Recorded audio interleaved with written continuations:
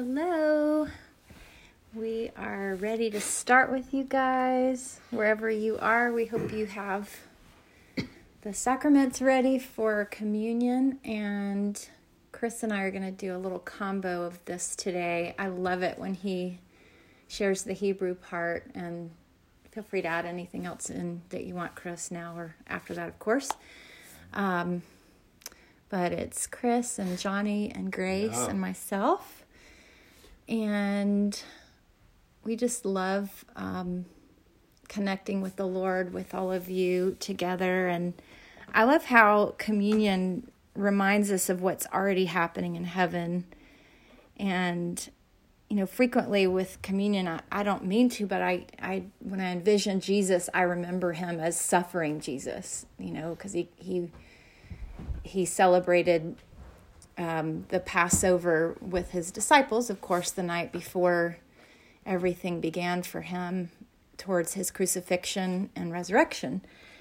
But he's not there anymore. He's not the suffering Jesus. He did it. It's over. It's accomplished. And so I just thought that as we do communion this day, that we would intentionally think of him as where he is now. And yesterday we kind of spoke into the understanding that he is Emmanuel. He's God with us. And so I envision him just literally all over the globe in his sons and daughters, just taking up residency in us, where each Jesus with skin on. And I also envision him in heaven with the Father, just in perfect friendship, relationship with him, experiencing already what each one of us has ahead of us, with just perfect clarity and understanding of the Father's heart towards him and towards us, and just these amazing, intimate friendships with every single son and daughter of his that's already in that realm with him. And I think of him being just at total peace, at complete rest, in that place of victory, and like it's just done, it's finished. And I envision him with just so much anticipation and excitement. I also envision him just I envision heaven itself as just busy, like so much happening, so much being tended to, so many hearts continuing to grow in their knowledge and understanding of the Father and his heart, his love, just exploring the depths of who and what he is. And I envision just legions and legions of angelic hosts,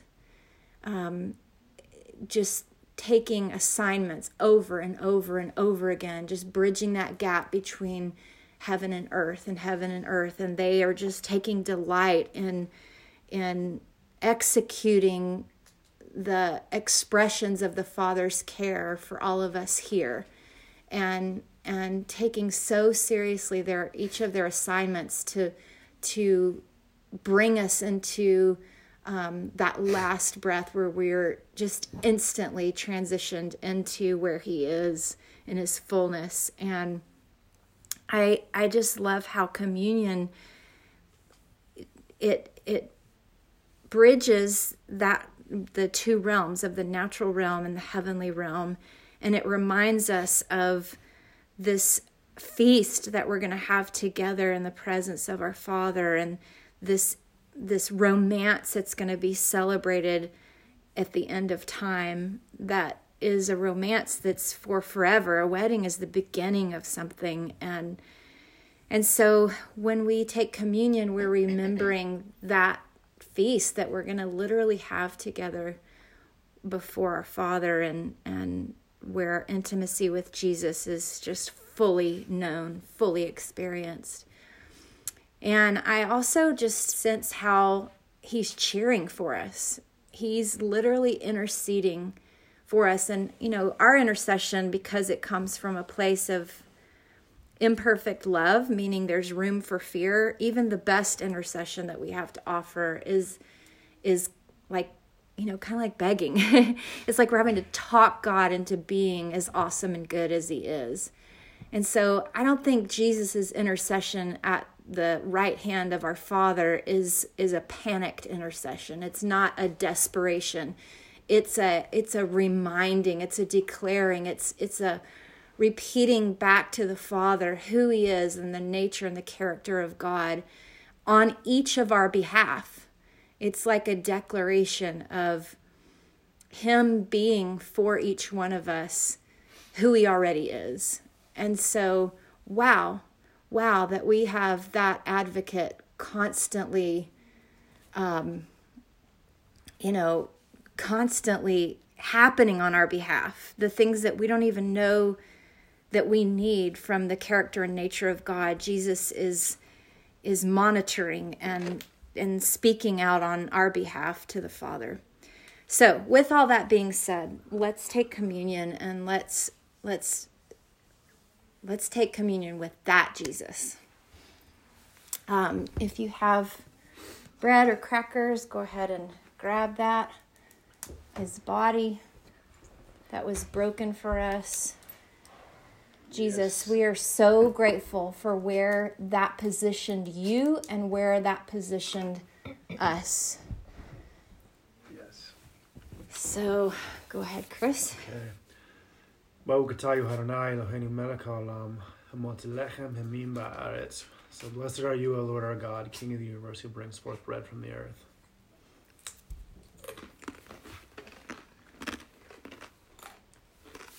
Thank you, Jesus. You can get your wine or juice, the fruit of the vine.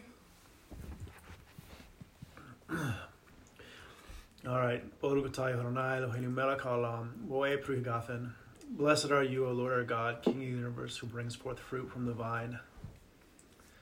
Amen. Amen. Amen. Thank you, Lord.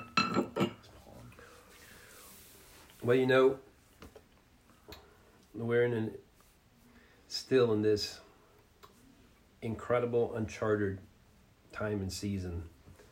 And it seems like we're going to a very key 2-week stretch. Like April 1st today. Christian, what day is the actual Passover in Israel? Do you remember? I think it starts on the 8th. Is it that soon? I don't know why I was here 14 or 15. Or is that how it's... If someone knows, you can put it in the chat right now. Actually, the 12th. I think it's the 12th. And, and I believe there's a, prophetic word I released even last year that we were coming to, that what was about to take place was a before and after, and it would be an Exodus 14 moment, and it would be our exodus from a bondage that had held us for hundreds of years, just like the children of Israel. They had been, if you read out of Exodus, it tells you that they had been in Egypt for 430 years. And it's a multi-generational setting free that's taken place. And I believe we are right in the very crux of it all. That's why there's so much confusion, upheaval, even, ministers of God. Bless you. Bless you, Chris. We have a little extra pollen here, so sometimes begin sundown on the 8th. Someone just chatted that. Sundown on the 8th. Wow, that's great. I love it. It goes to the 16th. It goes to the 6th. 8th to the 16th. Okay. And it is, in the word I gave, that this will be as historical a date for us in society as that was for the children of Israel. And, they're known as kind of before and after. That's Passover. There's a reason it's still, the biggest deal ever in Israel at this time. It's remembering a great setting free, orchestrated by God. And we're in that right now. And there are so many ingredients that are not being processed right. And there's just what's going on even out of churches and denominations. And, as my friend, pastor from Colombia, like there's a whole denomination preparing for the rapture. They know it's happening now. And I'll go on the record real clear. It's not now. And so I second that motion. And you'll go, how do you know? Well, we already know that if we were able to figure it out from things that were happening on our end, he would not say that no one, including the Son, would know the day that he comes. And so if Jesus himself, it doesn't know until the order comes from Father, then anybody else who figures, and especially to think that something called the coronavirus or COVID-19, that would be the accelerant into the rapture is most ridiculous for me. And I believe that there's a kingdom assignment to be accomplished, and that's what's next, and what's taking place right now is really the great transition into being set free from multi-generational bondages. And these multi-generational bondages, you call it, there's all kinds of names for it, and things to do. I won't even mention the names. You all know all the organizations and groups and the ones, the shadow groups that exist. There is, the church's doctrine, the specific church doctrine that is just as dastardly. I'll go ahead and say it. You talk about open societies, Soros, everything else that you might want to call it dark agenda, like that's the problem we have. It's part of the problem, but what precipitated that and then further allowed that to go multi-generationally deep is one church doctrine. We have over 40,000 denominations, but literally, I don't know if there's, it's probably 99% of those denominations, if not all of them, affected by this thing I've brought up over and over, we'll call the virus of end-timesitis. But that, the rapture is next. Some end-time scenario is next where we just wait. We stay passive. We wait for something to happen. We're either waiting for one world government, the Antichrist, the beast, the false prophet, but in most cases, hope for Jesus' return to rapture us because the Great Tribulation is coming. And for those of you who think that that's new or from our generation and that somehow, no, the signs or the times are unique. I have studied literally every generation since Paul, and every single generation since the Apostle Paul has had good reason to believe the signs of the times of their day led to that in some way. And there's been the last couple hundred years where it's accelerated at a whole nother level, this speculation on Jesus' return in some kind of way. And what we don't understand, it's not just being wrong theologically, doctrinally, or eschatology. It has literally cut off our legs and taken away our weapons. We have become a church that has not been salt and light. We have done the opposite of what he told us to do in his very first message when he says, you are the salt of the earth, you are the light of the world. You are the salt. The salt doesn't do what it's supposed to. Society will rot and it will trample you. You disempower a salt and light message when you continue to frame everything, particularly every new fresh challenge that comes by, such as this. Every fresh challenge means, or every sign in the sky means Jesus is coming. And it doesn't have us occupying on the tops of the mountains themselves. And so then we find the people of influence that go up there in the vacuum of the church or of good people or people motivated by the fruit of the Holy Spirit and love. In the absence of that, it's criminals that go up there. It's organized darkness. And the only thing that can withstand organized darkness is light. So the very people empowered by Jesus and the Holy Spirit to knock out the darkness, no one else, other dark, people that are sort of just well motivated, but not really empowered by Jesus or the Holy Spirit, have no shot, have no capacity to push aside darkness. They just become further victimized up there. And so this has been, this thing that's perpetuated, that's been going on, and that will be fully disclosed to society. It'll be part of the Great Awakening. And we're in the very, very, very crux of the days. And I believe we're leading into this Passover, this historical Passover. we don't want to, the easiest thing is going to be to point the finger at these external evil people. But this is the part that's been on me strongly, is our part in allowing one disempowering doctrine or eschatological perspective that has gone on generation after generation after generation to disempower us so much, to keep us out of fulfilling exactly what we're called to do. And it's been so, I believe, so strategic, so organized from the gates of hell, and so effective. It is literally the cabal, the deep state of the church that has disempowered. That's about to be fully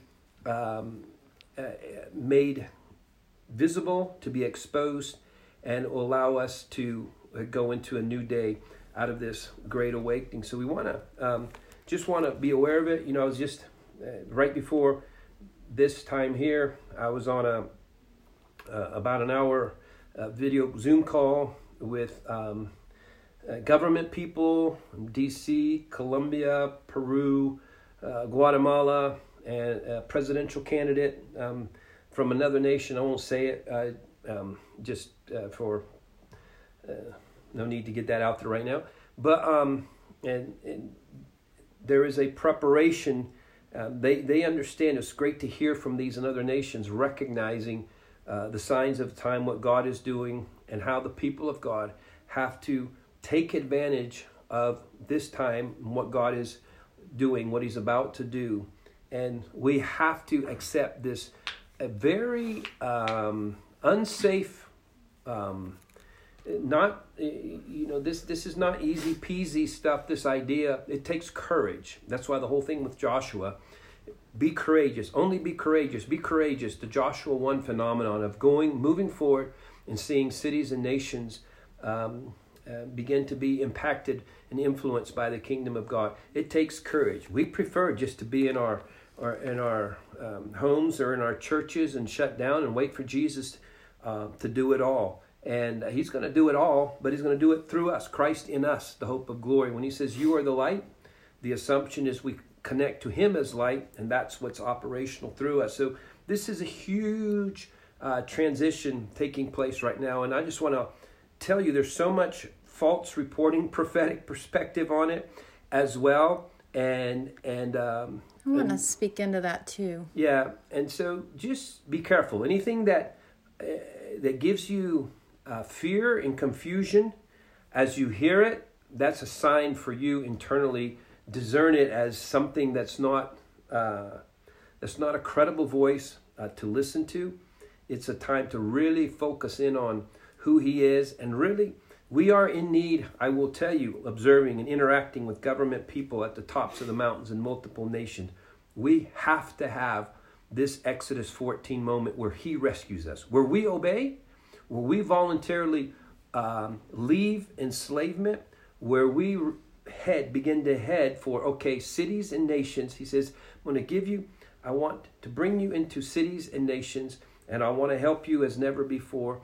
And I want, I won't go into all that, but He wants us to agree with that narrative and be prepared. And our strong assignment for the next, just a week more until Passover is obey Him, apply the blood. That was the big thing to do before. Apply the blood.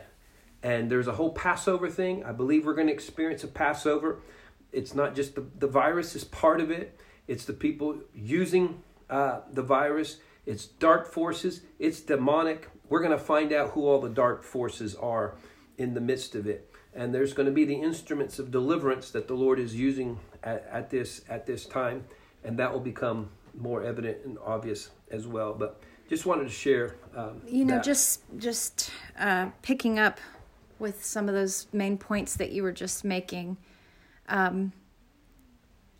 First thought is there is an enemy, and what is his goal? His goal is what it's always been. It's been that we would misinterpret the heart of our Father, because if the end of everything is supposed to be Habakkuk 2:14, the knowledge of the glory of God covering the earth, we all as humans water God down to our circumstances. We without without help from the Holy Spirit, we experience life and the things that we go through, even on a subconscious level, as God's heart towards us. And so, it's the same old thing. And it's, like you said, there's this wrong theology that we embraced as believers that we're coming out of. Many are coming out of.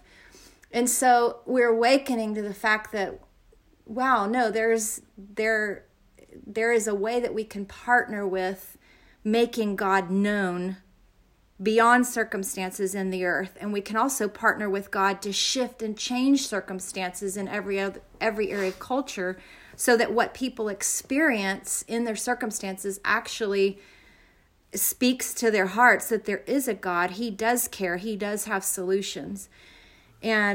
But what does that look like for us right now? Like this week, how do we occupy? If it's occupy until he comes and the restoration of all things, it can look like something today and this week. And I was just remembering our assignment, even related to Passover, where back in the Old Testament, the Passover was for your own household and family. And I believe that the new covenant is always only better than the old covenant. So obviously that still remains for our households and our family and our own doorposts of our own hearts.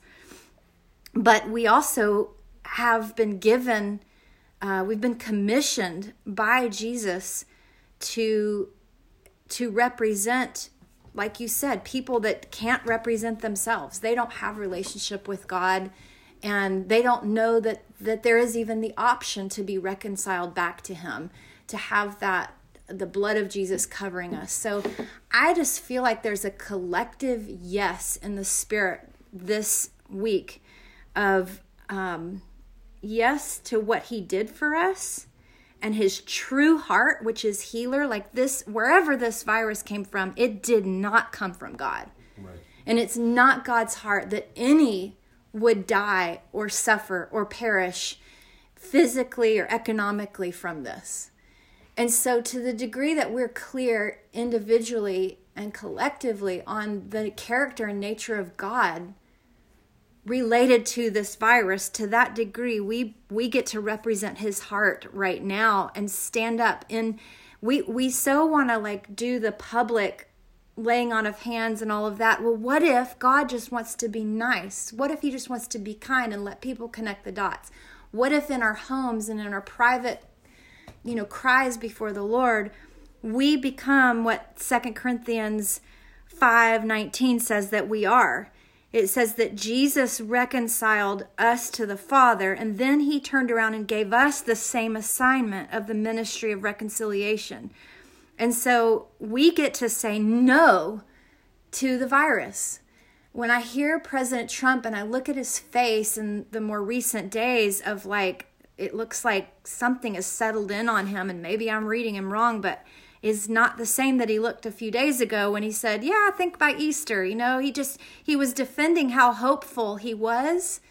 And then something shifted. I don't know if he got a hold of statistics or who knows what, but he publicly said yesterday that it could be as much as 100 or 200,000 lives lost. And we say no. We say no, not in our country, not from this virus. And I believe that, I'm seeing these pictures of different people in hospitals praying and surrounding hospitals praying. Well, we can rise up from right where we are, and we can join our hearts with the intercessor of all intercessors who sits next to the Father, and we can say, that's not your heart, God. We know you well enough to know that's not your heart, and we agree with your heart, which is to give life and to shut down the lies of the enemy and to not agree with the lies of the enemy. So I just want to just pray for a second into that. Yeah. God, we say no. We say no to the power of death because Jesus already said it and demonstrated it. And we align our hearts and our faith with that over our nation and over the nations of the earth that are affected by this virus right now and by the economic situations. We say no to fear, And God, we ask for your blood to cover every home in this nation, every heart in this nation. We ask that the virus would find no place to land. We ask that the power that is in your blood would cover over any reason that the enemy would have to say that he has power in this moment over us with this virus. And we thank you, Jesus, that what you did and the heart of the Father that you displayed for us proves that we don't have to receive this. And we're not foolish, and we know that apart from you, we have no hope. We have to rely on all of the things that we're doing. But God, we refuse to just simply rely on the best wisdom that man has. We lean into you and what you did on the cross. We lean into you and what you did when you stood up from the grave and you walked out. And we say, you have power over this virus, and your redemption will cause it to be, to accomplish even more than we can imagine in terms of healing power that's available in the right kinds of medicine and doctors learning to partner with you in faith as they extend themselves in these hospitals and these settings. We ask that you would provide angels that would go in and work with these doctors, that would go in and work with the first responders, angels that would go to every person right now. You alone know who really has this virus right now. And we release you through the power of Jesus. We release angelic hosts into the places where this virus currently exists, and we apply the blood of Jesus to it by faith right now in the Spirit. In Jesus' name. In Jesus' name. Amen. Well, amen. Stay strong in faith, and we will be here again, same time tomorrow, and looking forward to April 2nd and what God is saying on April 2nd. Amen. Amen.